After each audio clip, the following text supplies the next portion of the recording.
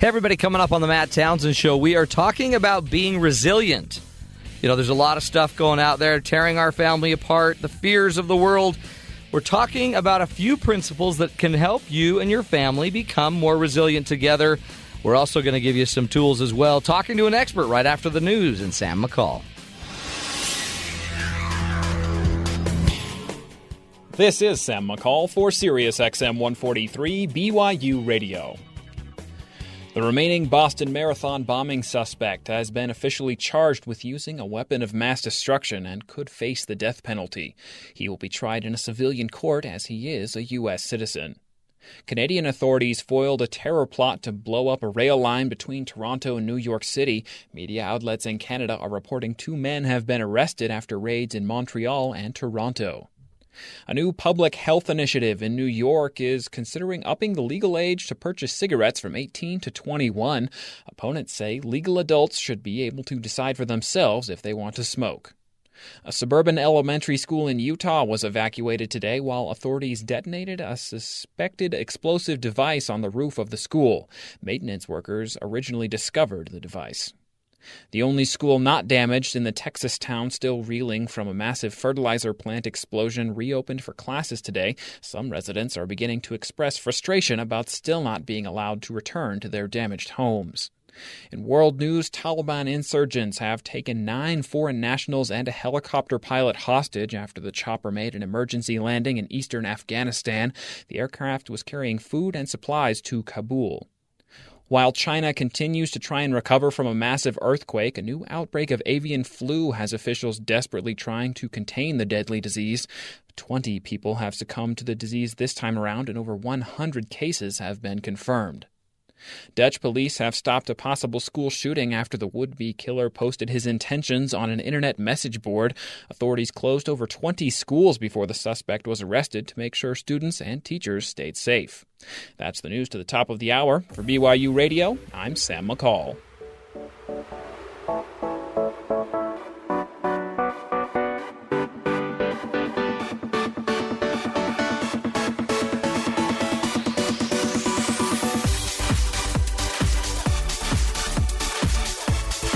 Good afternoon, everybody. Welcome to the Matt Townsend Show. I'm your host, Dr. Matt Townsend, your coach, your guide on the side. We do what we can on this program to help you and your loved ones grow healthier, happier lives. Welcome to the program, everybody, and we've got a good show for you today. It's going to be a good one. As I look at Skyboy just bobbing his head to our great intro music, you know what, Sky? This is your show. This is for you. You said that a lot. You know why, though? Why? Because I thought your mom was going to be here.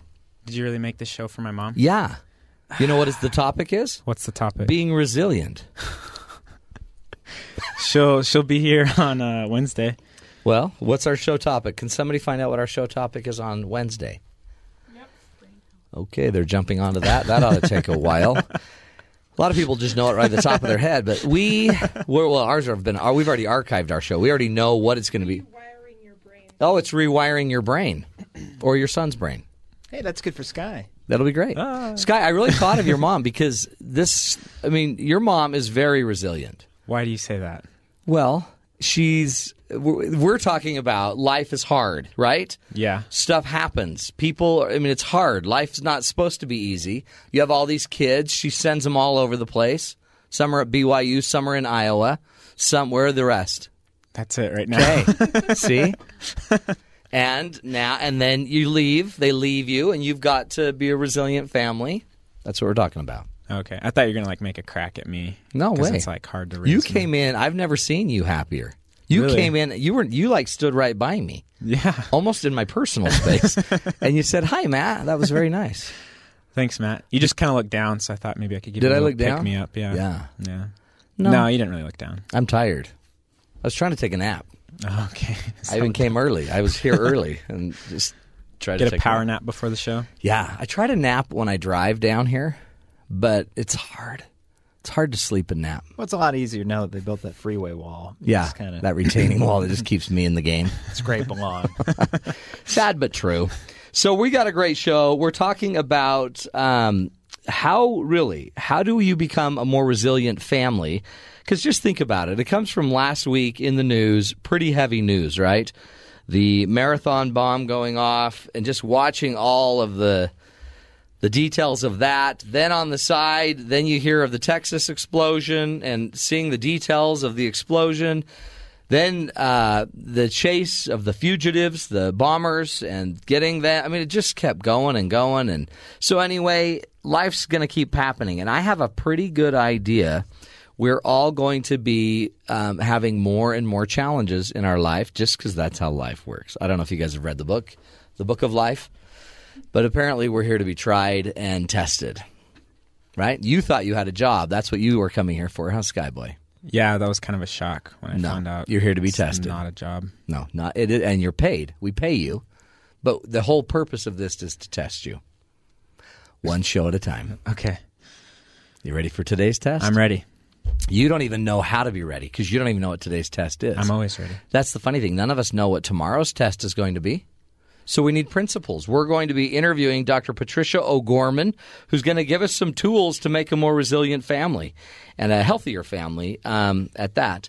So stick with us and just be thinking about your trials. There's somebody out there I know that is probably suffering, just maybe found out that they, some of the tests that they just ran on them. I have a friend that just had a physical done and a test, one little test.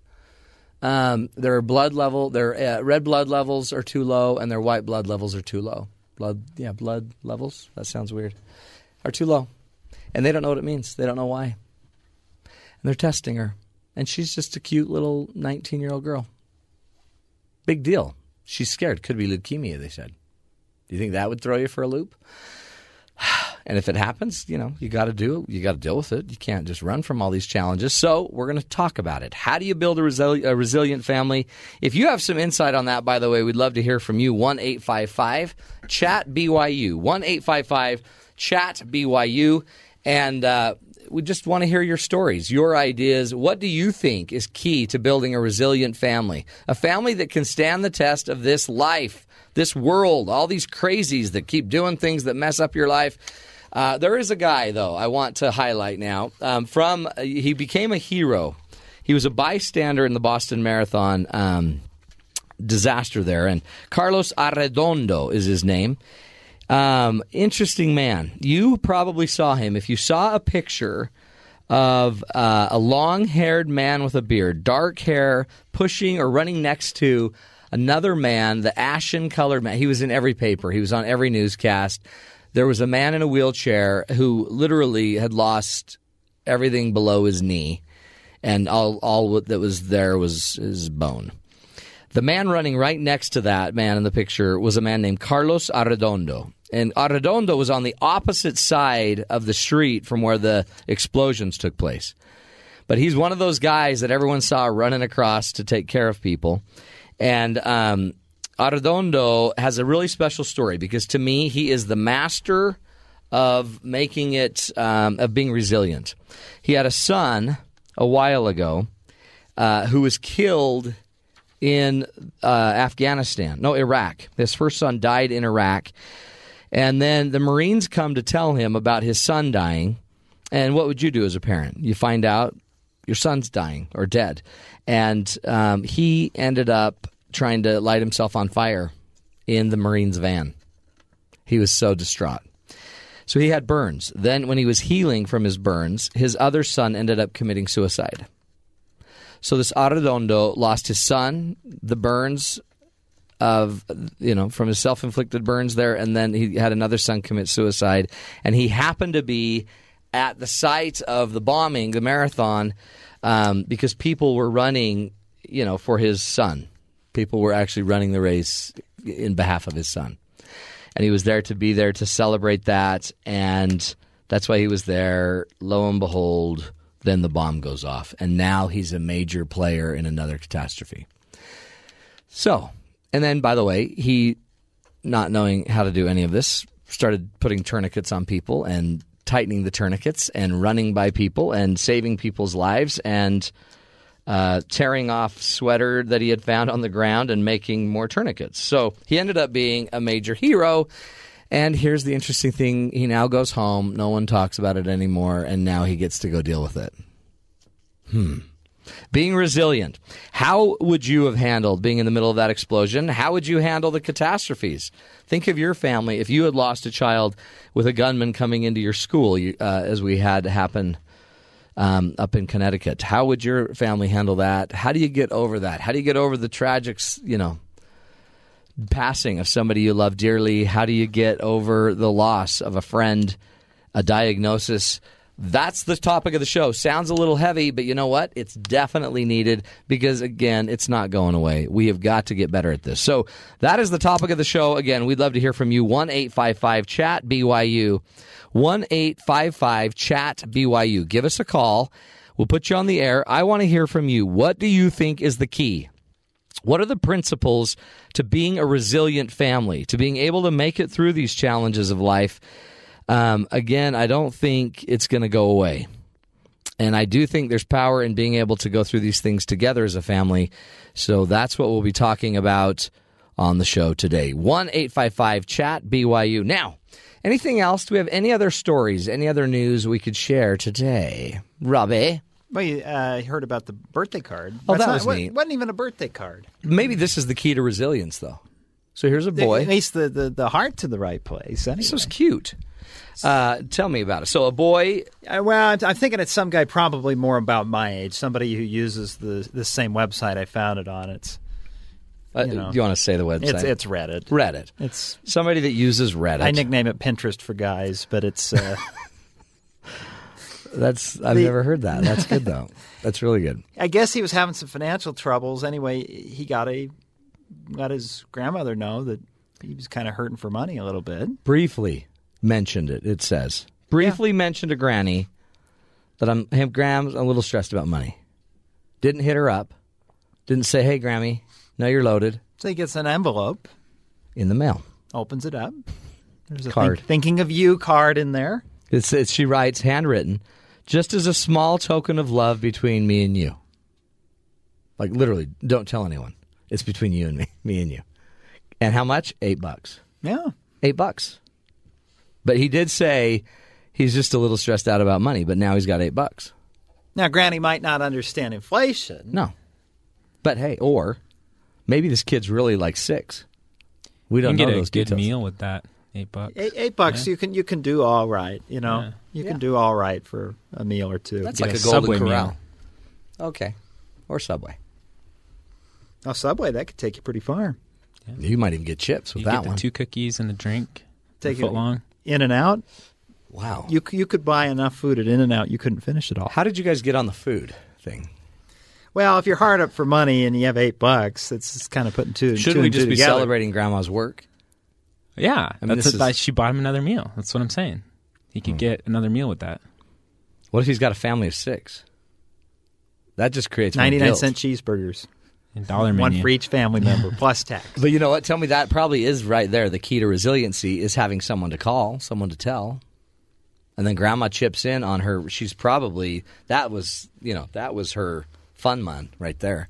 That's true. I mean, She's Granny probably may on a be fixed on income. Social Security, and so $8 is all she has. But it's kind of a widow's mite thing, the modern day version of that. Oh, no, that's what I was thinking. You guys are quoting scripture. Yeah. Well, it's this the important thing. I mean, that was neat with the comments on there. I mean, obviously, there's a lot of snarkiness about Granny doesn't understand that it isn't 1957 anymore. But the heart of what she did totally is, I think, fits into resiliency a bit. Well, and that just the heart of that probably mattered more than at least he knows Grammy loves him, right? That's probably that's the key right there. Key to resiliency number 1. Let's start listing them. We really ought to have somebody write these down because I know they're going to come back to haunt me by the end of the show. Rule number 1, hey, you got to have people around you that care. People around you that care. Okay. Thank you. And thanks for caring enough to write it down. Actually, Merritt's writing it down. I was looking at Merritt because I knew she would actually do it. And I'm just getting credit for it. But it really is. So we're going to make the list. Everything we need to have a more resilient family. Rule number 1, we got to have people around us that truly care, offer whatever they can. There's another one. They offer what they can. And I guess another one is maybe to be more resilient, we need to be willing to ask for help when we need it. People are going to need help. We've got to be willing to ask for the help when we need it. We want to hear from you. 1-855-CHAT-BYU. What have you found is the key to creating a more resilient family? Give us a call. Give us your take on that. When we come back, we're going to be giving you some more tools, some more ideas, and bringing on the experts to help you become more resilient in handling the things of this world. You're listening to The Matt Townsend Show right here on Sirius XM 143 BYU Radio.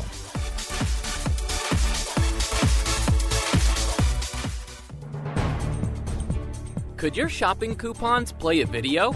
Will your concert tickets play free music? Disposable paper USB drives could make it happen. This is Innovation Now, bringing you stories behind the ideas that shape our future. A disposable USB thumb drive made out of paper will be hitting the market this year. Made with a tiny silicon chip about as big as a grain of rice and conductive ink, all the functions of a thumb drive can be laminated into 3 sheets of regular paper and added to mass-printed items like business cards, resumes, brochures, and pamphlets. To use the drive, you tear off a perforated strip from the original document, fold it twice, and insert it into your computer or other device. With a capacity of between 8 and 32 megabytes of data, there's room for music files, photos, documents, even a short video. The paper USB drive can also be read wirelessly by some smartphones, just putting the phone next to the chip. And while they're designed to be disposable, the drives can be reused several times and loaded with your own files using a special reader-writer unit. How about a greeting card that contains a slideshow of photos? Or concert tickets that include a bonus track from the artist? I wonder if it can store a short radio show. For Innovation Now, this is Buddy Rubino. Innovation Now is produced by the National Institute of Aerospace through collaboration with NASA and is distributed by WHRV. Visit us online at innovationnow.us. You know that feeling you get when you're listening to one of our shows here on BYU Radio? Like you know exactly who needs to hear this message, but there's no way they could tune in right now. Well, here's our solution. Check out our BYU Radio YouTube channel to find previous episodes of some of your favorite shows. Then, easy as that, you can share episodes of BYU Radio with anyone. And thanks for listening to us here on Sirius XM 143 BYU Radio.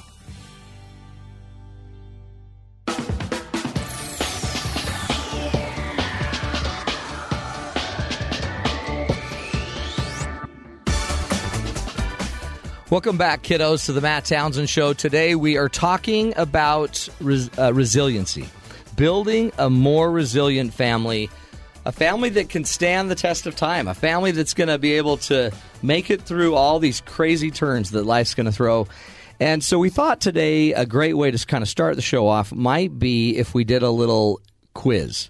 And the quiz is kind of more, you might lack resiliency if you, is this how we're doing it, Merritt?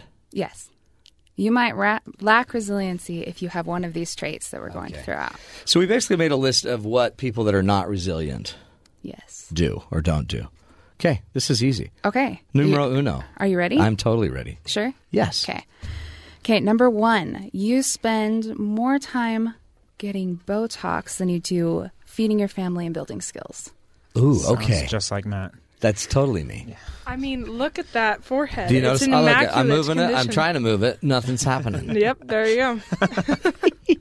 It's totally true, though. So you might be less resilient if you spend more time worrying about your looks, your appearance, than maybe spending time learning skills and habits of resiliency. I totally agree. I like that one. But you know, that one's kind of easy. Give us a harder one. A harder one? Okay. Well, unless resiliency is that you need the botulism virus. Because if you need the botulism virus to build up an immunity, let's get our science right. It's bacteria. Oh, is it bacteria? It's not virus. Yeah, okay. But it's the same thing. Pretty much. Thanks, Doc. You're welcome. Hey, there's one doctor in the room. Hold on. You're the doctor. Thank you. Do I need to wear my jacket? I'm coat? a doctor jacket. I'm not wearing the white coat. I'm talking about my jacket. I have a jacket that I got from my school. That says doctor. Is it like a golfer jacket? Mm-hmm. I have a sweatshirt too that says Dr. Matt on it. I'll start wearing that. Okay. You guys, it's so hard. What's another sign? You might not have enough resiliency. Okay, you might not have resilience if you have a really bad day at work and then come home and take it all out on your family by yelling at them and getting mad at because the remote's gone or something. Yeah, you're not resilient. Isn't that the kick the dog syndrome? Yeah. Is that what it did is? the dog do to you? Yeah. But you know what? You would have a strong, resilient dog. That would my that See, would be a that's the tough problem dog. with having No, messed no, up no, people no, around no. you. You When build. you start talking about dogs, this is when I go, Sure. You don't care about people, but dogs, you just like, don't you go there. If we're Pretty much. talking, No, I'm if just we're kidding. talking about having things out of whack, I agree. We don't. You should never kick a dog. You shouldn't kick a person either. True. Very good point. Yeah. It's just dogs are near and dear to my heart. They're cute. And I guess people are too, but dogs. Dogs are great. Hey, just, priority, I'd put people first. yeah, Well- people shouldn't be a footnote. But dogs are right there. Like, you can almost put them almost side by side. But when you think about it, like in a college student's life, where right now I'm like, well, not going to get married anytime soon. Well, when I get back, Yeah. from my little Excursion. excursion. Oh, that was weird. That We was had the totally same weird. I thing. felt it coming. Are you the same person? We're just throwing our voices. Yep, but then it's like, okay, so I want to have someone there, dog, not Well, boyfriend, but a dog. If you want, before you go, Bryce can show you where to rent a dog. Oh, true. I can. I know the You place. And by Rent the a way, puppy. do you want to bet? I honestly believe having an animal might help you be more resilient Oh, yeah. emotionally because it helps you cope. You know what I mean? Animals help you There's cope. someone there who doesn't do the whole like, oh, you had another bad Yeah. day. Why don't you just get Yeah. over it? They're more thrilled that you came home today. Well, Yeah. and dogs don't talk, They don't. so they probably wouldn't say anything like that. They would. Actually, you That's say a the good dogs point. don't talk, but I swear, my dog makes these weird noises. Our family jokes that he's our fifth child. Yeah, but he doesn't talk. Okay, that's true. I'm But just trying to make a point.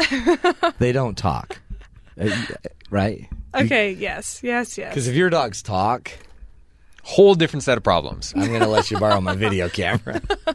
That's cool, though. They actually do have those videos of dogs that make Oh, yeah, that sound noises like- that oh, sound no. like they're I saw this really speaking. cool video on YouTube. Some of you guys might have seen it because I think we got that email. There's a dog that has perfect pitch, Yes. and the owner plays a note, and the It dog matches can it? just match it on a piano, like a piano for a dog. That's But cute. My mom would play, and my dog would run to the side and howl. It was cute. It's a little different though, but still cute. Well, why is yours better than mine? It's not my dog, first of all, Yeah, well, mine was. but it was matching pitch. Well, mine was impressive. matching emotions. The emotions Terror of and confusion. Okay. the piano. Got another one there for us, Merritt? I do. Okay. You might not be resilient if one little thing goes bad and all of a sudden you're going to be broke. You're never going to succeed in life. In other words, you catastrophize everything. Skyboy. Totally. What? Is that a word? Catastrophize? It is now. Okay, all right. I was like, Yeah. that's cool. That's... No, we were just talking about you. Okay. Thanks. Exactly. So if you all of a sudden are a doomsayer and all of a sudden you think everything's over and you just throw in the towel, then yeah, you're probably not resilient. We're going to have to listen to our expert today. Is that you, Skyboy? It's just like me. That's not you. I kind of get that vibe sometimes, you Yeah. know, about how you're talking about how you failed all your finals. I fail everything. Yep. Yeah. Just everything at life. Just throw in the towel. That's why you're not doing medical school anymore. Yeah. I'm just kidding. Yeah. No, I'm a Skylar is loser. great. Skylar. There he What goes. was I saying? He's a smart We kid. lost him. Okay, we're going to Sky today. Let's we're just gonna end the teach show you, now. We're going to teach you to be resilient. Just fight through this, bud. Come on. Play with your cape. can't. Make your cape look like I'm it's done. wind's blowing it. What else you got for us, Merritt? More tests. Okay, ready? You might not be resilient if instead of fixing a problem you have with another person, Yes. you instead blame it on them and then use it to manipulate them. That is family right there. I was going to say most of the people that I've lived with in college, they're just something goes wrong and they're just The professor. yeah, it's Yeah. everyone else's fault. Right. No, it's everyone else's fault even though you're just not good at college. That's why. That's what it is. That's it. You're right. You're right. I mean, it could have been you or it could be everyone else, even though it's been pretty much the let's common break denominator. it down. We have 30 problems. What is constant? You. So if there was something else, and I'd be like, yeah, Well, sure, it might be not you, but Parents, it's you. His parents were constantly the cause of him. They were, well, okay, then that goes way too far, and then we lose blaming it on the person. So let's not go down there. One Need key to find then, blame. we have to be able to accept responsibility. I think we're going to get into that. That's a big one. You got to own it to be able to get over it, right? Okay, cool. What else? Merit. Okay, you might not be resilient if you never see your family. Weird. Wait, hold on. I take umbrage with this. Yeah, because that's actually made you more. I guess it depends on your family.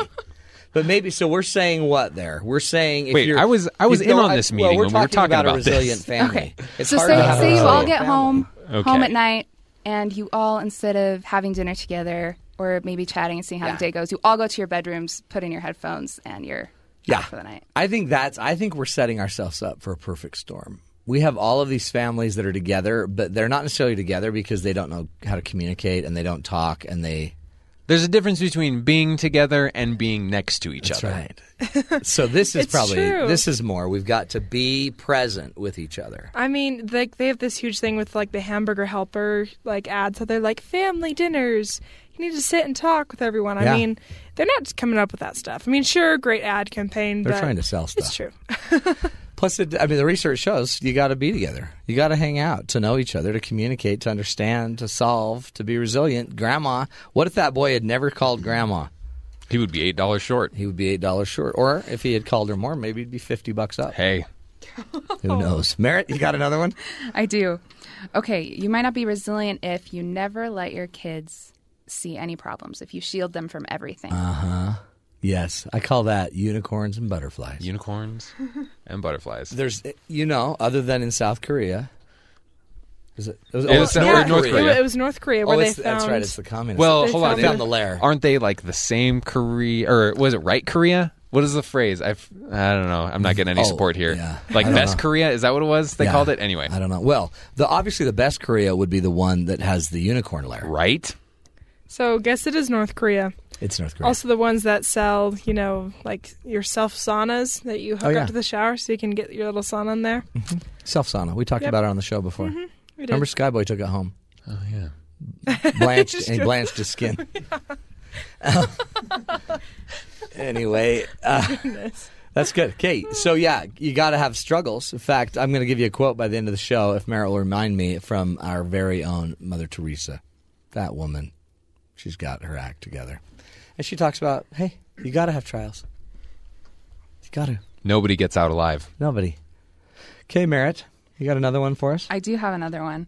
Okay. You might not be resilient if you always pretend you are happy even when you are not. Yeah, I've got that problem. Like there's faking it to make it, which works for very short-term problems. But for like actual like serious problems, smile all day long. It's not going to fix the problem. You can't fake your way out of this. Yeah. That's pretty heavy. It's like That's almost depressing. as heavy as that no one makes it out alive joke. Yeah, let's not. It's not a joke. That's real. I guess when you think about it, it's true.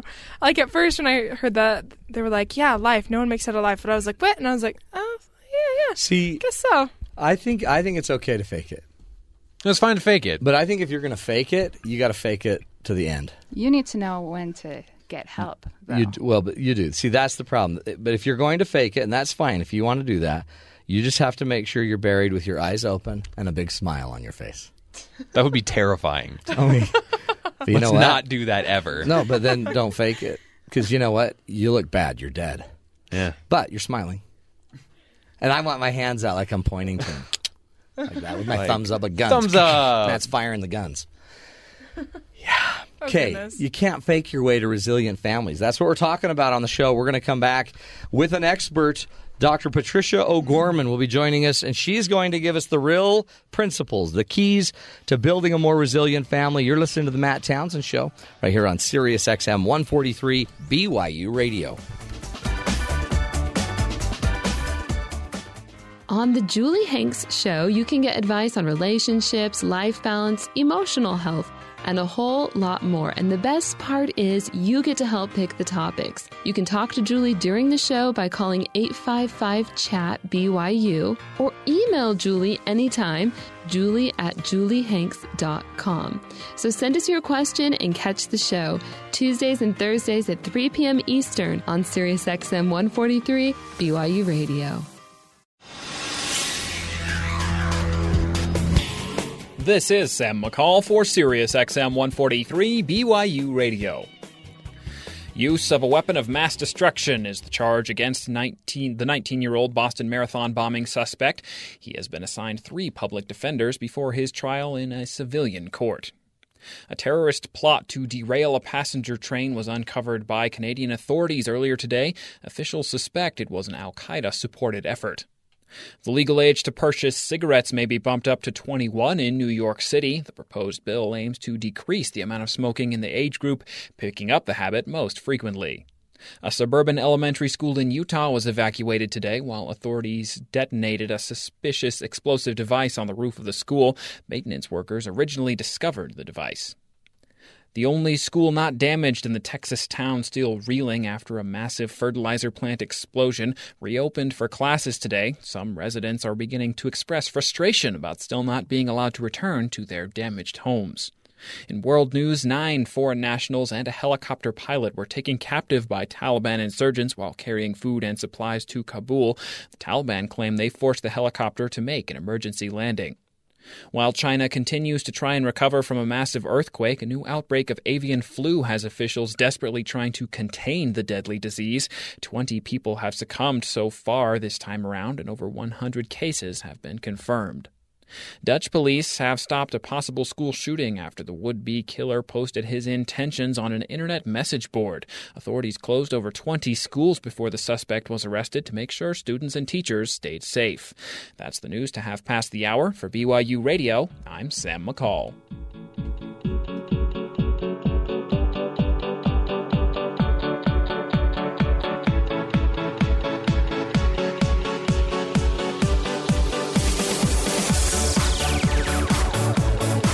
Welcome back, everybody, to the Matt Townsend Show. Dr. Matt Townsend here, giving you some tools, a leg up on creating a more resilient life. I don't know if you've been listening to the news lately. It seems like it's getting more and more complicated. So we want to give you the good in the world and teach you how to create a more resilient family, a more resilient, teach your children resiliency. And so we thought, who better to interview than Dr. Patricia O'Gorman. She's a Ph.D. from New York State. She's an internationally recognized psychologist, coach, and public speaker. She was one of the first researchers in children of alcoholics in the early 1970s, documenting the impact of alcoholism and sobriety on adolescent development. And since then, she's been a major player in that world. She created the Department of Prevention and Education for the National Council on Alcoholism and Drug Dependence and has a huge list of other services. She was a clinical director of Child Welfare Agency, an executive director of an agency, serving mostly female survivors of crime and abuse. She's been on Good Morning America, The Today Show. She's done it all, including authoring numerous articles in magazines. Dr. Patricia O'Gorman, thank you for joining us on the show today. Well, I'm delighted to be here. Thank you. Really, and you have so much critical experience in helping people do this that I was very excited just to hear your approach and how we do this. I mean, you know the news. You've heard about the bombings and then the explosion in Texas and the shootings in Connecticut. And it just seems like we're hearing all of this negativity, not to mention the fact that so many families are suffering their own personal tragedies, their own personal losses, or other problems with addictions like you've worked with. Help us understand, first of all, if we want to create resiliency, what is resiliency when it comes to a family, a relationship, a psyche? Great question.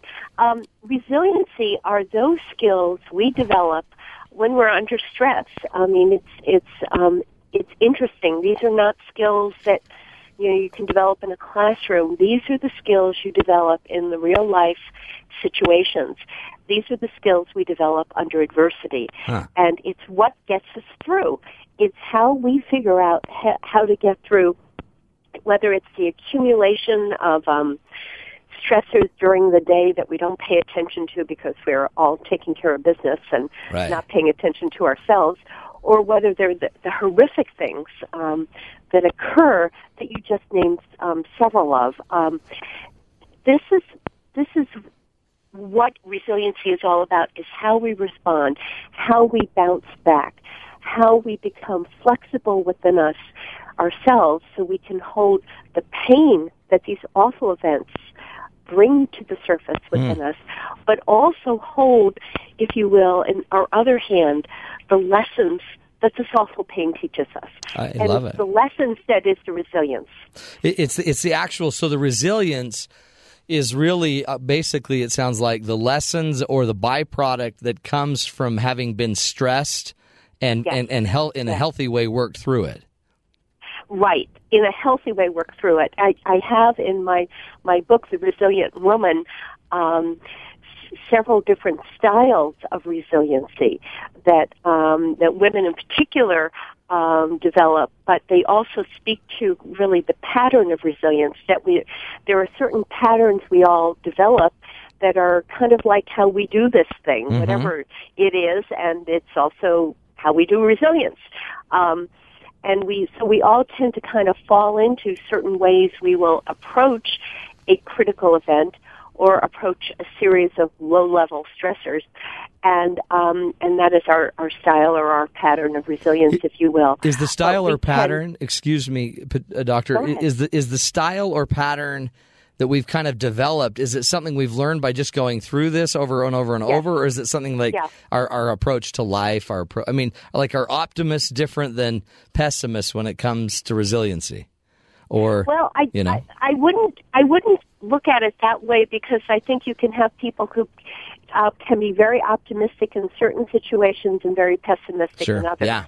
You know, and what I have found is that people tend to segment their resiliency, particularly women tend to segment their resiliency and will use it more comfortably in certain situations than they will use it in others. And how we learn resiliency is, we're speaking about families, and of course our major teachers in our family are our parents. Right. Yeah. So when families come to me and there is a problem with their child, and they sometimes parents want their children fixed. I will look to see what patterns are working within the family, because that's what the kid is using. Okay, that's what the kid is drawing on. Do the children learn only in their own problems where they need to become resilient, or can they learn watching their mother, for example, going through trials? Well, I think children, if any, I'm a parent, and I don't know if you are, but I imagine many of people in your audience are, and you know that the family is a lab, and our children are little scientists in the lab. Totally. They're taking in all the information. Yeah. And yes, so of course they will learn.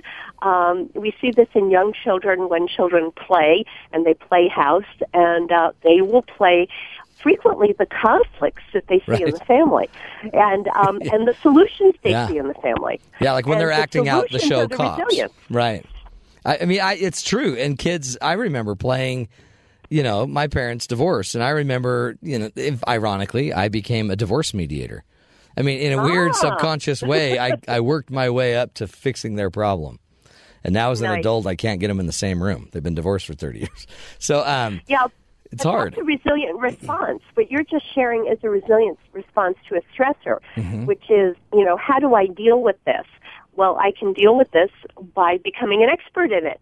Right. And that is a very positive way of dealing with our the awful things that happen in our life.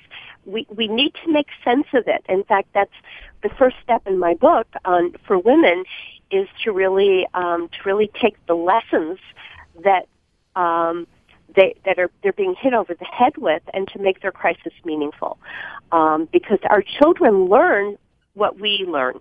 Yeah. They don't learn what we say. Yeah. They learn what we learn. So the first step you're kind of saying then is we almost have to just be more conscious of our trials. We have to like bring them to the surface and put them out there as real.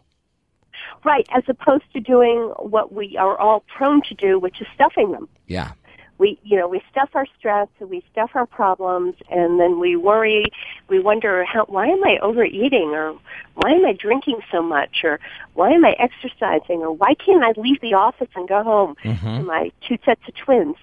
Yeah, right. And we just hide, don't we? We do. And resilience are the strengths that we develop when we stop hiding. I love that. I mean, and it's the funny thing is it's subtly beating us down anyway, and it's sapping our life and our energy, and so you're saying you really can't grow to be. So you're saying trials are inevitable. Resiliency is learned in those trials, which makes them valuable. Like, so a trial's valuable if you can become resilient from it. It's additive. It's beneficial. It's generative.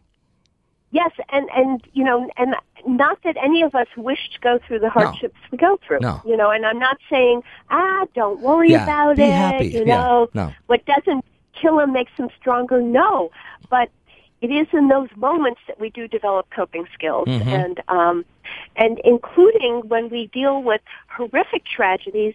At times, our resiliency is overwhelmed and we can't access it. I mean, there are times, like some of the, we've all seen that video from Boston, right, where some of the people ran towards the explosion, other people ran away, and some just froze. Right, and just stuck. There are times we're overwhelmed. We can't function, and that doesn't mean we're not resilient. It just means in that moment, for that period of time, we don't have access to our resilience.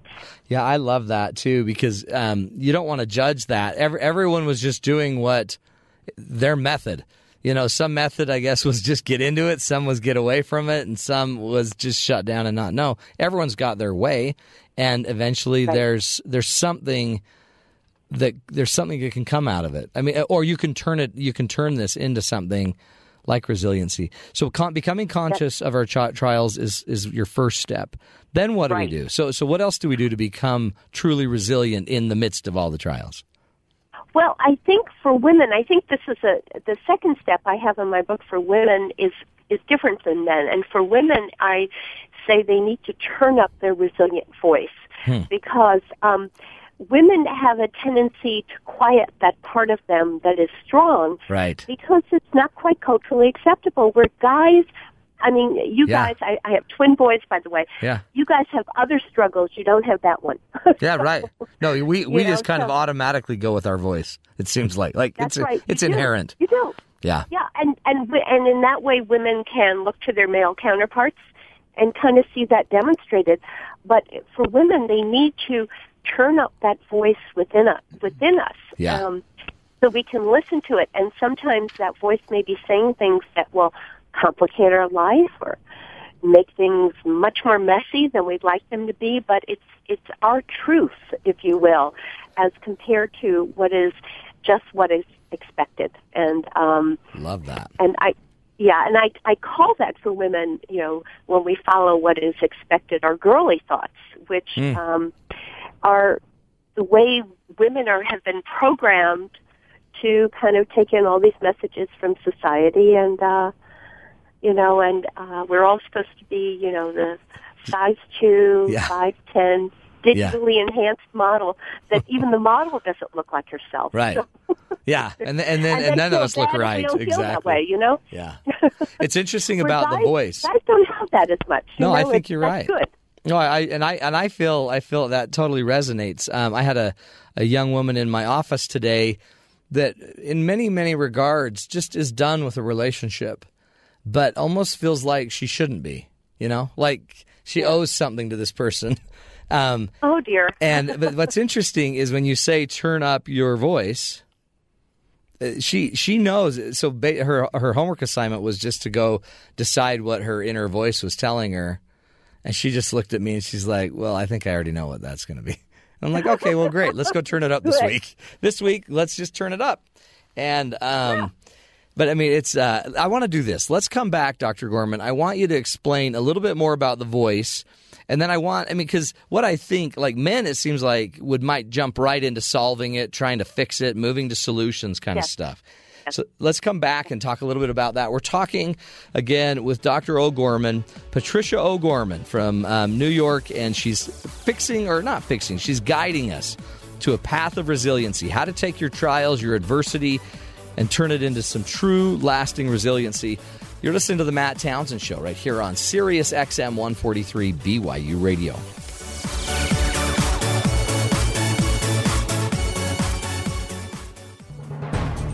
For fans of old vinyl records, there's a new trend in computing that's similarly retro, the return of analog computing. This is Innovation Now, bringing you stories behind the ideas that shape our future.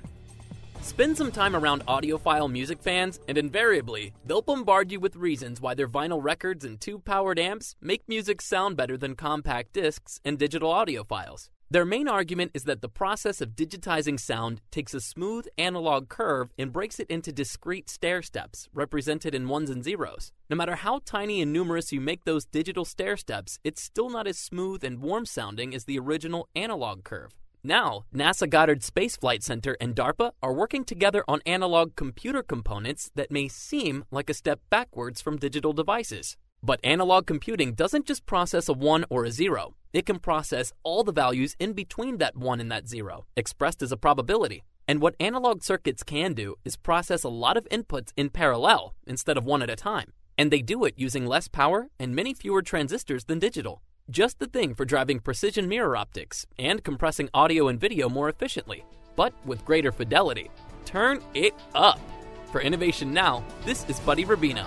Innovation Now is produced by the National Institute of Aerospace through collaboration with NASA and is distributed by WHRV. Visit us online at innovationnow.us. Listen to BYU Radio to color your world. Matt Townsend is the guide on the side, helping you better connect with people and the world around you. You could say he's a relationship guru. Matt discusses things like getting over grudges, bettering self, overcoming problems, and discussing what it is to be. Listen to the Matt Townsend Show weekdays at 5 p.m. Eastern. Another great BYU radio program to color your world. On Sirius XM Channel 143, BYU Radio. Talk about good.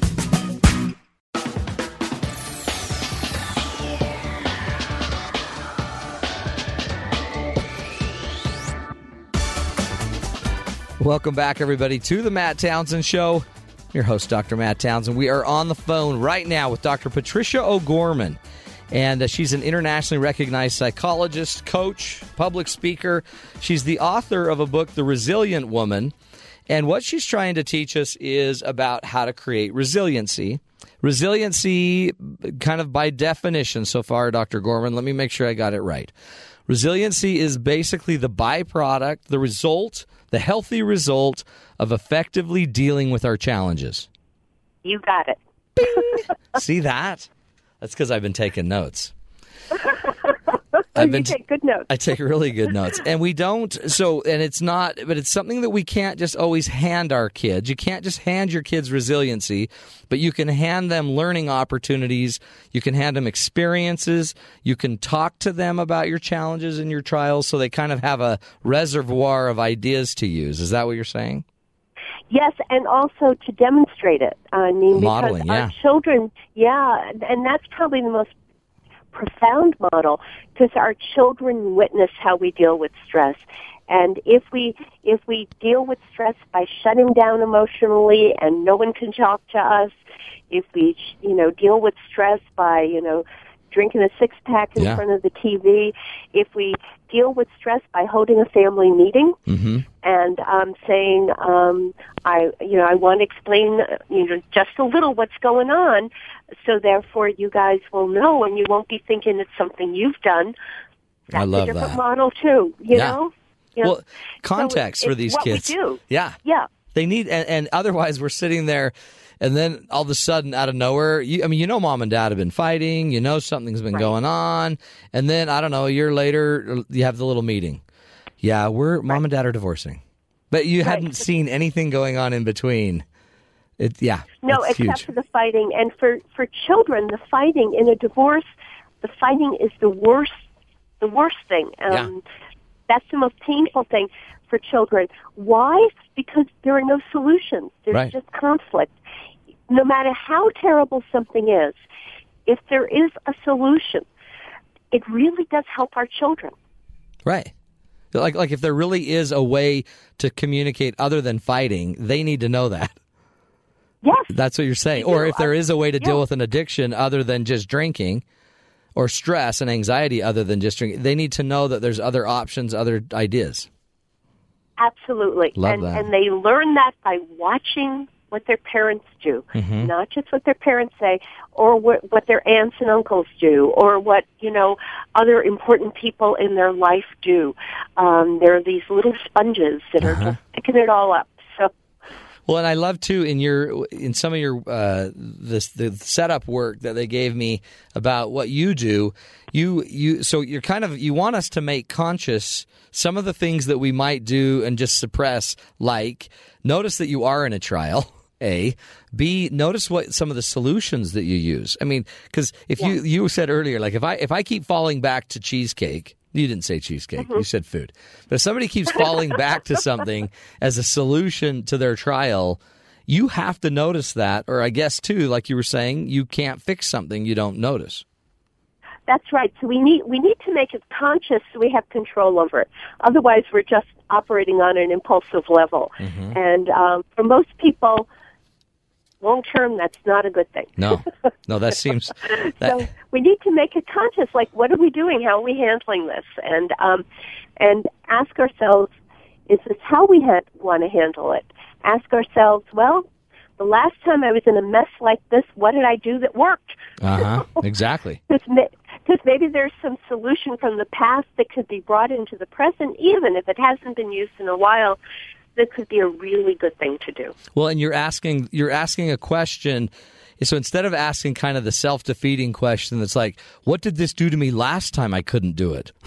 You ask, what would it look like if it was fixed? Or what did I used to do that worked to take care of this problem? So you're kind of more appreciative in your questioning. Right. And there's always the tendency that all of us, ask is why me? So, since there is no answer to that question that we're going to get in this lifetime, at least, we need to move through, past that and start figuring out, well, what are we going to do about it? Right. Or like, why me? Another one might be like just the judgment of it. Like, this isn't fair. Yeah. Like, and you're right. Yeah. No, not fair. Yeah. Nope. That's right. Isn't that wild? Okay. But those are all such natural thoughts, aren't they? They are, and we come by them honestly, but they, so we need to say, okay, that's where I am, but is that where I want to stay? No, right. Do I want to stay in this mess saying, why me? This isn't fair? That will work. The pity party will work for a little while, but ultimately even that gets boring. Right. Well, and even if that's the solution of choice that you use for your trials, the pity party, the victim, and you just kind of fall into that. It'll work for a while, but like you're saying, eventually, there's always next year, and then there's next year. I mean, how long do we carry the story that we don't really like anymore? That's right, and especially, you've talked about your expertise with people in divorce, and there really is a tendency, I find, for people who are going through a divorce or have been through a divorce to really get stuck in those questions. Oh, yeah. And I guess that's what... Oh, go ahead. Go ahead. No, I was just going to say, that's what I guess being conscious about the trial, and even being conscious about your thinking about the situation is critical. I guess that's one of the benefits of therapy. Is that what you found dealing with children of alcoholics or dealing with women who were in, abusive situations? I find therapy is very helpful, but I also, since I'm a psychologist who still takes insurance, it's harder and harder to get therapy sessions, to qualify, which is why I began writing books to help people. The Resilient Woman is my 8th book, and writing books to help people get through the things that I know people can get through, and to offer tools that are needed for these awful situations in life, called life, by the way. Yeah, totally. It gets so hard. When you think of, it seems like it would be easy as a parent going through a trial, or as a parent with a child going through a trial, it might be easy for me to just kind of think I'm going to help them by giving them everything they want. Setting them up and just being their little yes men. But apparently you think that's a bad idea. Well, yes, it's a bad idea, and research shows it's a bad idea. In fact, one of the concerns I have developmentally is we are creating a generation which really is not very comfortable using their resilience, and our children have become luxury items. Frequently families have one child. When, some of us were growing up or our parents were growing up, there were big families. They were needed to work the farm. Well, people aren't farming anymore. Right. So children are luxury items. And so there is this sense of, wonder and preciousness around the child, which is good. But we need to help our children develop. And we can't help them develop by just, giving them everything they want. We have to help them deal with really tough situations, which is what adolescence in particular is full of.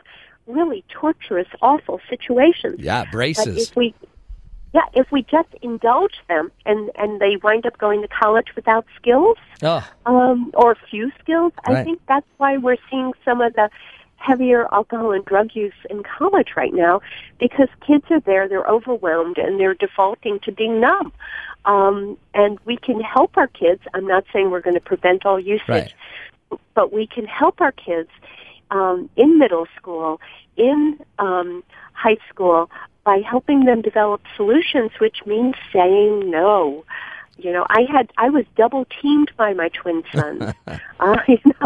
Yeah, they twins. knew That's almost exactly not when fair. I was tired. Right. Yeah, they knew when I was tired, and one would come in, and then the other would come in, and and there are sometimes I did say yes because I was exhausted, and other times I thought, nope, can't go there.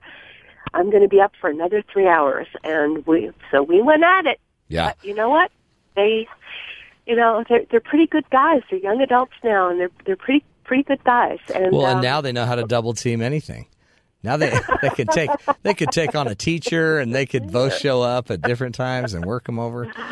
See, my stories. But they do know how to assert themselves, and they know how to figure things out. Yeah, that's a skill to develop. So. Oh, absolutely. And I totally agree that I'm not sure our kids understand how to deal in the complex times, because we've handed them so many.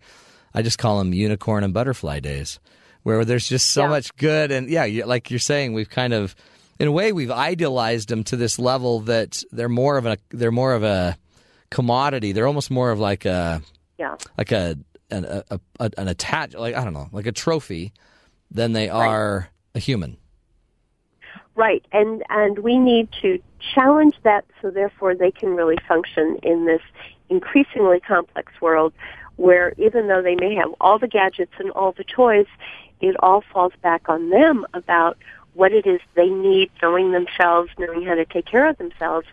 And those are the lessons that parents can teach, so that their resiliency really does get developed. Mm-hmm. And we don't push them out the door into college at 18 or into the military with underdeveloped resilience, because I'm seeing that. Oh, well, I mean, really, think of just how the nature of this, and then I guess we'll take our break, but the nature of life, kind of when we used to live the law of the harvest, where you reap what you sow, you had to work on the farm. You had to get up early. You had to milk the goats before school.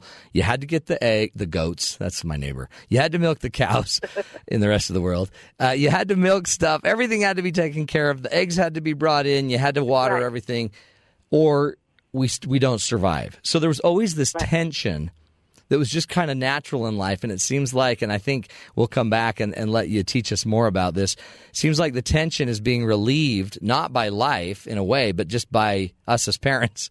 And just as we move on out of the agrarian world, I guess, you're not in the world anymore that's pushing back so hard until we have these major, it's always pushing back, but it's almost like we're buffering it from our kids. We are. And, we've gone in one generation from the teacher being right to now the kid being right. Oh, yeah. And there's something wrong with that. Totally. We're talking with Dr. Patricia O'Gorman, author of a bunch of books, but one we're talking about is Resiliency and the Resilient Woman. We'll be back to pick her brain a little bit more and gain more skills and tools in how to create more resilient people, more resilient families, right here on the Matt Townsend Show on Sirius XM 143 BYU Radio. KBYU-FM, HD2 Provo.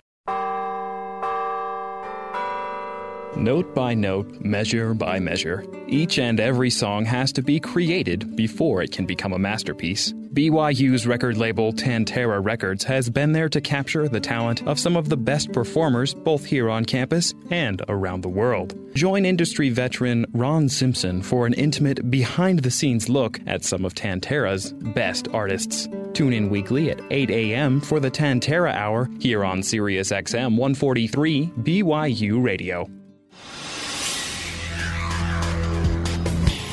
This is Sam McCall for Sirius XM 143 BYU Radio. The surviving Boston Marathon suspect will be tried in a civilian court since he is an American citizen. He has been charged with the use of a weapon of mass destruction. 2 men have been arrested in connection to an attempted terrorist attack to derail a passenger train between New York and Toronto. Neither of them are Canadian citizens and may have had al-Qaeda assistance. The legal age to purchase cigarettes may be bumped up to 21 in New York City. The proposed bill aims to decrease the amount of smoking in the age group picking up the habit most frequently.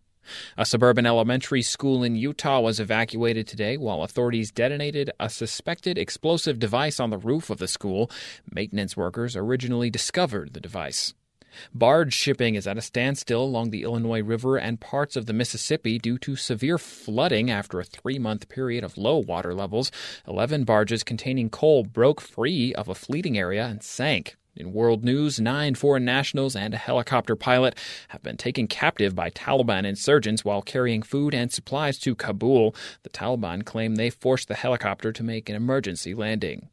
Syrian opposition activists say as many as 500 people have been killed by forces loyal to the Syrian regime in almost a week-long offensive. Many of the casualties are reportedly civilian. Dutch police have arrested a former student of a British school in the Netherlands for threatening to shoot students and teachers on an internet message board. The man was expelled from the school in 2011 in regard to his aggressive behavior. That's the news to the top of the hour. For BYU Radio, I'm Sam McCall.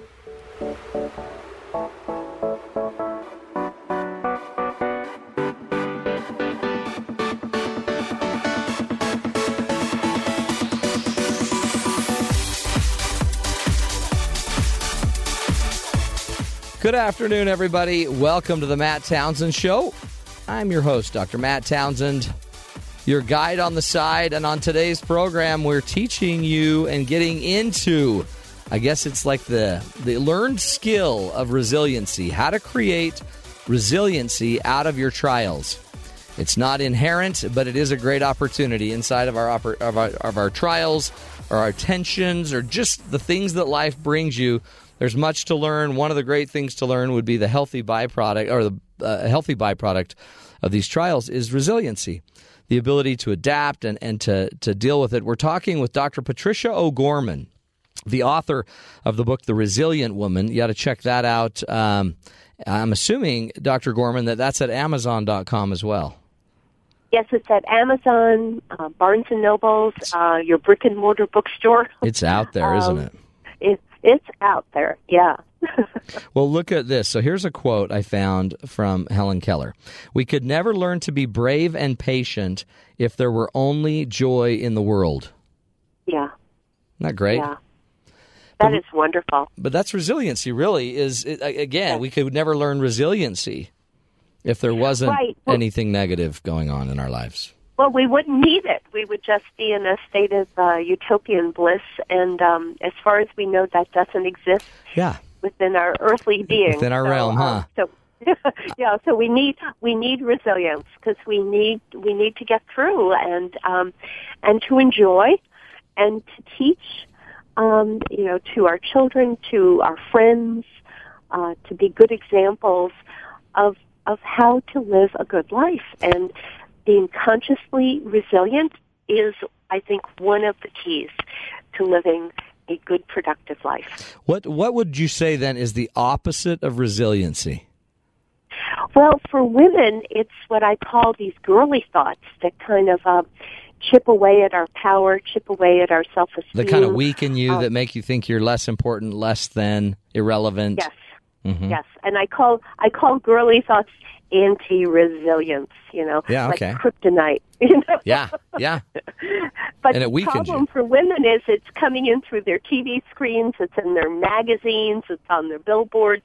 I had a woman in a radio show I did when I was in Nevada call in, and she was a model, or she is a model. And she said, I think I know what your girly thoughts are.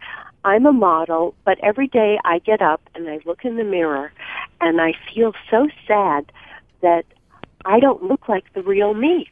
The real me portrayed in print after her pictures are doctored. Yeah, in the digitally enhanced print. I was thinking, oh my God. Yeah. You know, we all women do that. Yeah. To different levels, and that's what she was doing. She said, "Is this my girly thoughts?" I said, "Yes." Bing, there you go, huh?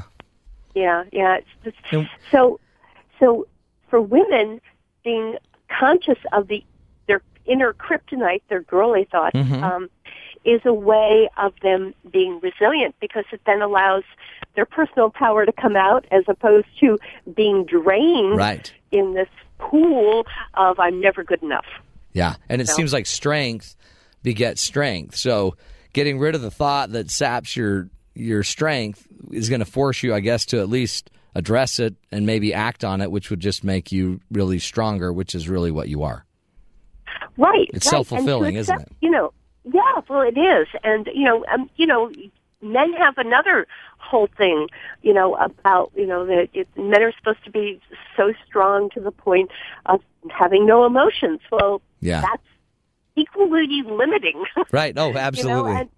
And that's not being very resilient. That's being cut off. But, we say, we have all these superheroes, and our superheroes are, basically, if they're a man, they're devoid of emotion, and we say that's attractive. I think that's terrible for men to have to be there, and yet that's what our society holds up for men. Isn't that so? So kind of the counterfeits become men being too strong, women being too weak, and then in between you can either pick addiction, escapism, or eclairs.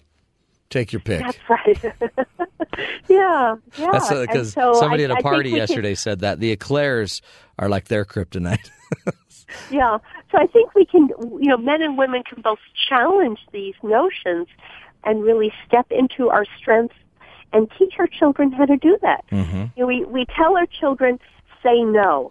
Well, it's hard for a kid to say no, and it's awful for a teenager to say no, but it's almost impossible if their parents aren't saying no. Right. Well, and how many times would a parent say, yeah, you guys need to be strong. You need to be stronger. And then you look at your parent and you're like, you be strong. You go do it. Well, some kids will actually say that to their parent, and many kids will just think it. Yep. But it's, we produce the children of our actions. And when I see families in family therapy and they don't like the way their adolescent is acting, I often suggest that maybe the family do some soul-searching about how it connects differently, so that it connects to support what's best in the child, what's best in each other, as opposed to, I think because we're all so tired, we dissolve down into this fault-finding, which is not about resilience. It's not about building strength or solutions. It is about just like chipping away and, I've been beat on all day, so I'm going to come home and beat on you. And I don't mean that physically. But just emotionally. It does happen. Yeah. That is one of your rules you lay out, is try not to be a tired parent. Right. Try not to do that. And we all are tired at the end of the day. Yeah. In fact, but we need to, when we make, which is why family meetings are so important, because we can schedule family meetings when we're not exhausted. Yeah. And during the family meeting, make the key decisions that need to be made when we have children. How much, how many sports are they going out for this season? Or, are they going to be allowed to go to that sleepover? And, and what are the names and phone numbers of the other parents of the kids who are going, so that they can be in touch with them? And even though that may be totally embarrassing to their teenager. Yeah, right. But I love it. We have ours, and ours kind of just it usually ends up deteriorating with one boy throwing a ball at another boy. And then it ends up into a game on. I have, by the way, do you want to have your mind blown, Dr. Gorman? I have 6 children. Oh, nice. Tell me about it. And that's great. 1 daughter and 5 boys. And so I know if we throw one ball out, it's game on. And so, but those family meetings are really huge to address issues and to address life and to address, just our patterns with each other and what kind of manage our expectations of what should be happening. It's huge. Yeah, but those especially with so many children, to be able to speak within a group of 8 and get your point across and negotiate that are some of the skills that we say our children will need in the workplace. Yeah. Learning to work with teams, learning to manage conflict, learning to hear something you don't want to hear and be able to counter with your point of view. I mean, these are very important skills that really teach us how to use our strengths, and they begin in the home. I love it. And that's kind of that. So you kind of suggest using the family meal, the family meeting as a way to kind of constantly be coaching your family. And then you also would just suggest, it seems like, other rules if you're in the middle of a real conflict or a crisis. Well, yes. I think one of the rules that we forget is we need to set up what I call helpful boundaries. And when I was writing my book, my editor, who's wonderful, took that out and put in healthy boundaries. And I took it out and I said, no, helpful. And she put in a sidebar, we have to talk about this.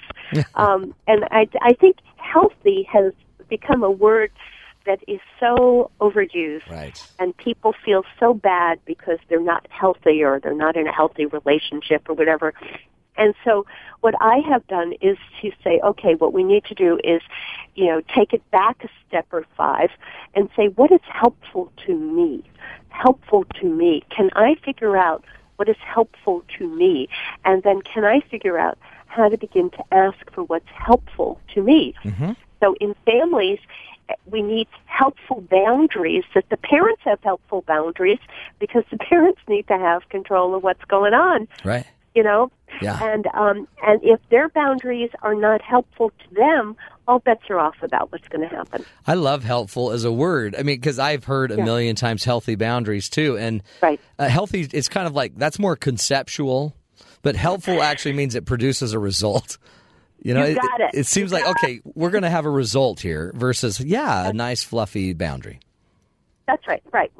Yes, huge. Exactly. Like it. Golly, you're good. You're just a good teacher. So, thank you. I've had a lot of experience. Yeah, I think you've been working it a long time, haven't you?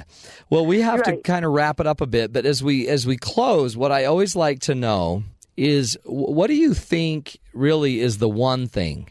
So, if we had to take everything you know about resiliency, what you've learned, by teaching the children of alcoholics, by dealing with alcoholics, and in all the programs you've started, by dealing with female survivors of crime and abuse, if you had to kind of wrap up resiliency and the ability to enable that ability, what's the key? What's the one thing that really goes a long, long way?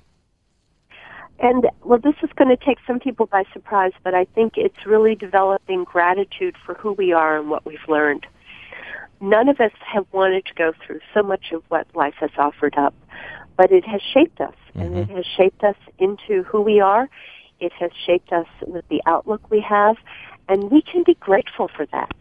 And when we are grateful for who we are, that takes some of the sting away from how we got there. Oh, I love that. Because it really does. I mean, that's you actually looking at the strength of you instead of the weakness of your trial. You're looking at the strength of how great you are. That's right. And I think that is a glory that each of us have, that, if you want to think, that's the divine in us. Right. And that is something that we need to really hold, very deeply and sincerely. And when we have gratitude for who we are, and one of the suggestions I have for people is that every day, they become grateful for something that they haven't been grateful for before. Yeah. To find something new to be grateful for, and to have themselves on that list. I think that is the key.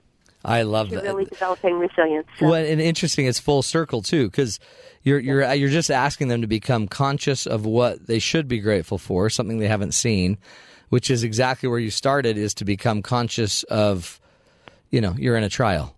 I mean, you're just talking about consciousness. Just become present in your life. Present and helpful. Present and helpful, exactly, and with appreciative approach in the healthy side, or the helpful side with results. Yes. Love it. Dr. Patricia O'Gorman, thank you so much for joining us. Really. Well, thank you so much. It's been a delight, Matt. You bet. And I am gonna have you back. We're gonna just go pretty much down all of your books you've ever written and have you on for every one of those. Boy, that would be fun. I would love it. And we'll have Merritt, our producer, call you on that. But everybody else, go to Amazon or Barnes & Noble. Go check out her book, The Resilient Woman, Dr. Patricia O'Gorman. I mean, really, it's gonna lift your life and, hey, might even make you more resilient. Thanks again. We're going to take a break. And Thank you, Matt. Take care. Thank you, Patricia. Appreciate you. We'll be back after this break, wrap up the show, give you a few more ideas, hopefully a little motivation as well to keep growing in the midst of the trials, the turmoil. You're listening to the Matt Townsend Show right here on Sirius XM 143 BYU Radio.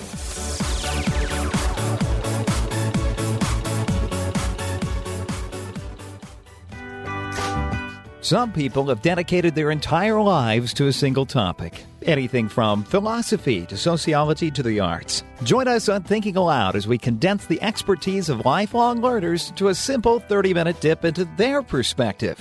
You've never seen a thought pool this steep. Dive in with host Marcus Smith on Thinking Aloud, Wednesdays at 1:30 p.m. Eastern, 11 Mountain, here on Sirius XM 143, BYU Radio. BYU All-American quarterback Robbie Bosco. We were playing at the University of Pittsburgh. It was my first collegiate football game, and I was so nervous. I wasn't even sure if I should be the quarterback or not. My first 3 passes were incomplete. The first pass I threw was about 20 feet over the receiver's head. I couldn't believe I threw it like that. And then my next 2 passes weren't even close to being completed. As I was walking off the field, Coach Edwards was walking towards me, and I thought, oh boy, this is the end. He's going to yank me, and he's going to tell me that they're going to let another guy come in and see what he can do. But he came over, put his hands on my shoulder, told me to relax, told me that I was their guy, and not to worry about anything else, just go out there and play. Having him believe in me changed my life. Chances are the relationships that changed your life started at BYU. Share your story at alumni.byu.edu/update. Remember when, remember why. BYU alumni connected for good.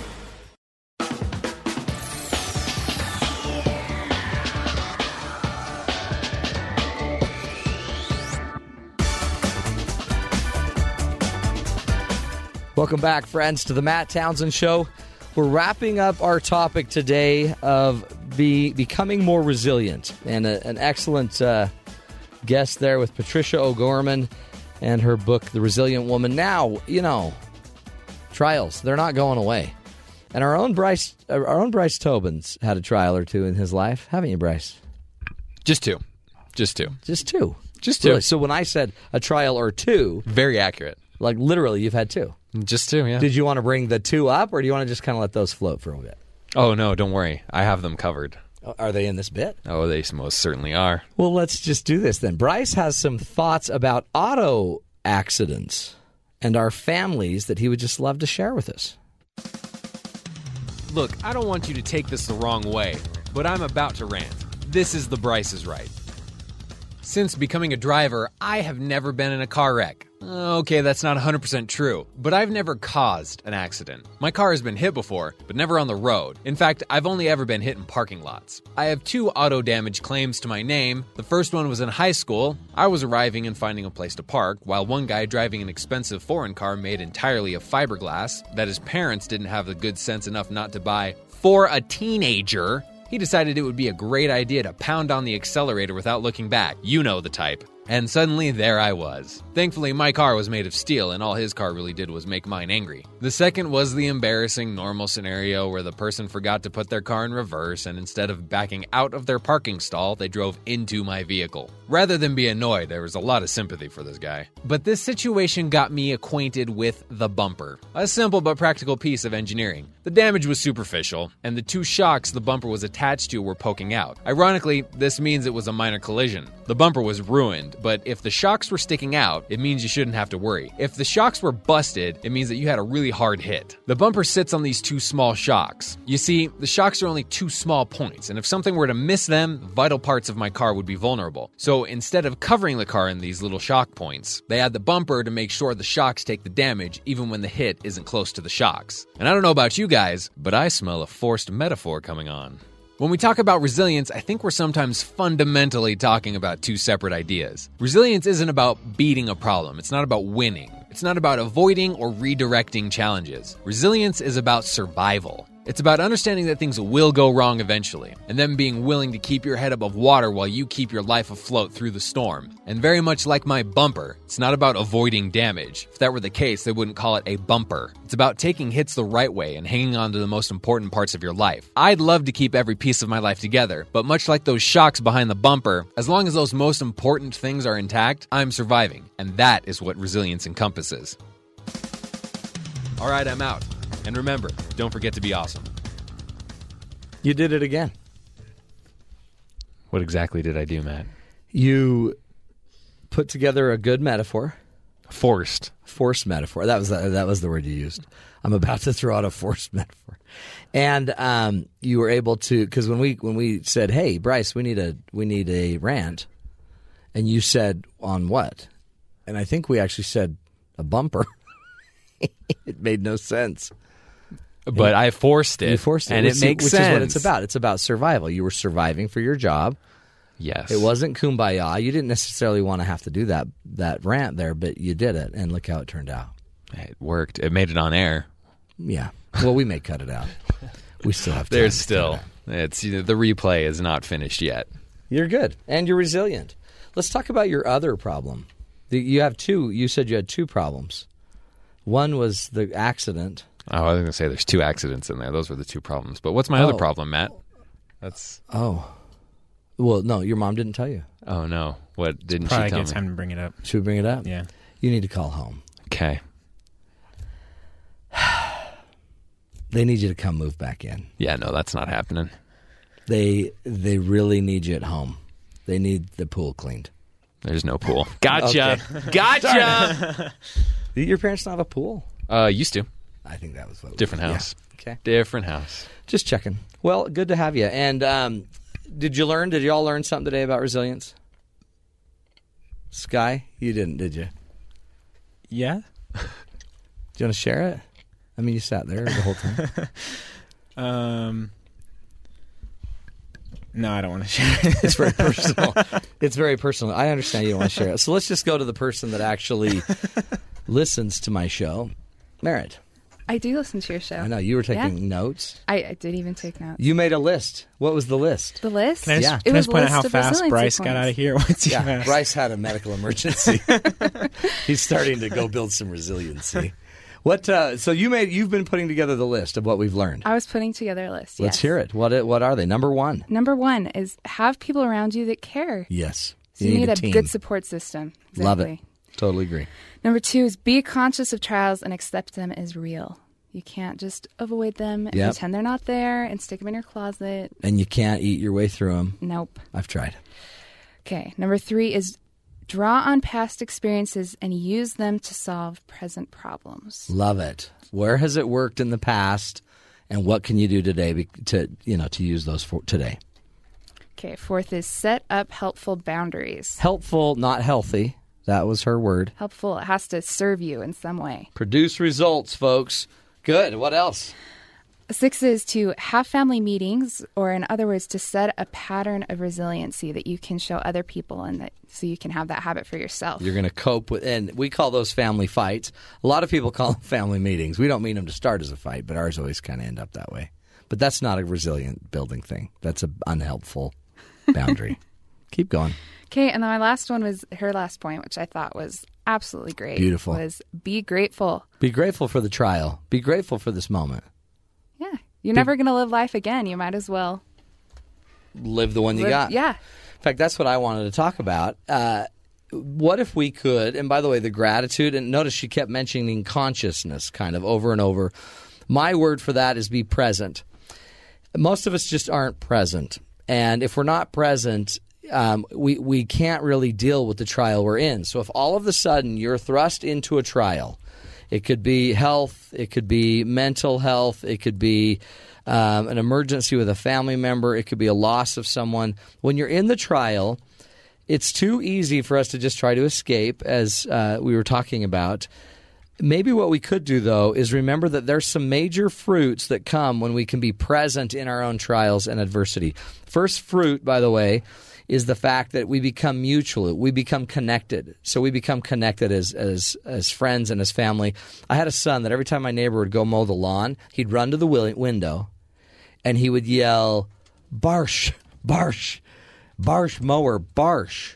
Okay, barsh. The neighbor's name was Barry, but my son couldn't pronounce. He was 16, and no, he was a young kid. He was young. He was a baby, but he'd say barsh, and he would actually want me.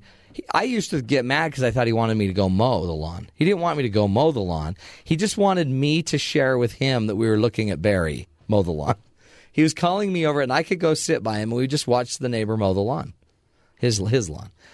And it was bonding. So one of the benefits of being present in our world, even if there are trials, is it brings us together, okay? Another benefit is that it builds trust.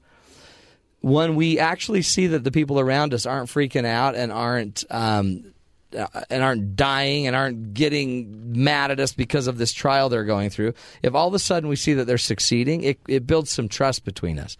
I trust that you can handle the trial. You trust that I can be there and be present for you. It builds understanding. When we sit together like we have over the last week and seen the trials going on in Boston and in Connecticut with the shooting there, and in Texas, it builds a unity of understanding between all of us if we're all present in this trial, trying to share it with each other. It also builds some shared feelings. There's this crazy thing in my field called attunement. And attunement basically says if I sit down with somebody that's struggling and I'm present in their struggle and I watch them go through it, my body will actually attune to their body. If I pay attention to them, my body will see the pain they're going through. It's empathy. It's where empathy comes from. It's where compassion is born. So if you want to share feelings with people around you, we have to be present and actually be in that space with them. And then that gives me the compassion to be able to handle and deal with life. And then last but not least, and this is what we were talking about earlier, is the growth. These trials can bring growth. And again, it's easy for us to say that aren't going through the major trials we've seen in the news, but every one of us are heading through some personal form of trial. I'm going to leave you with one final quote by Helen Keller. This is a really profound thing I just learned from her. Security, she says, is mostly a superstition. It does not exist in nature, nor do the children of men as a whole experience it. Avoiding danger is no safer in the long run than outright exposure to it. Life is either a daring adventure or nothing. So according to Helen Keller, who, remember, had her own world of affliction and problems and issues, she taught that security is mostly a superstition. Maybe what we ought to do in this world is quit looking to have security and start looking to just experience life and learn what we can from it. Instead of begging and demanding that we have security and even avoiding reality if we're not going to get it, what if we could start finding some principles or peace in a concept like gratitude, as we learned earlier? That's your lesson for the day. Thanks for listening, folks, to the Matt Townsend Show. We love doing this with you and giving you some tools. We're learning just as much as we go along. Join us again tomorrow. We'll have more ideas for you to give you a leg up in this crazy thing we call life. This is the Matt Townsend Show on Sirius XM 143 BYU Radio.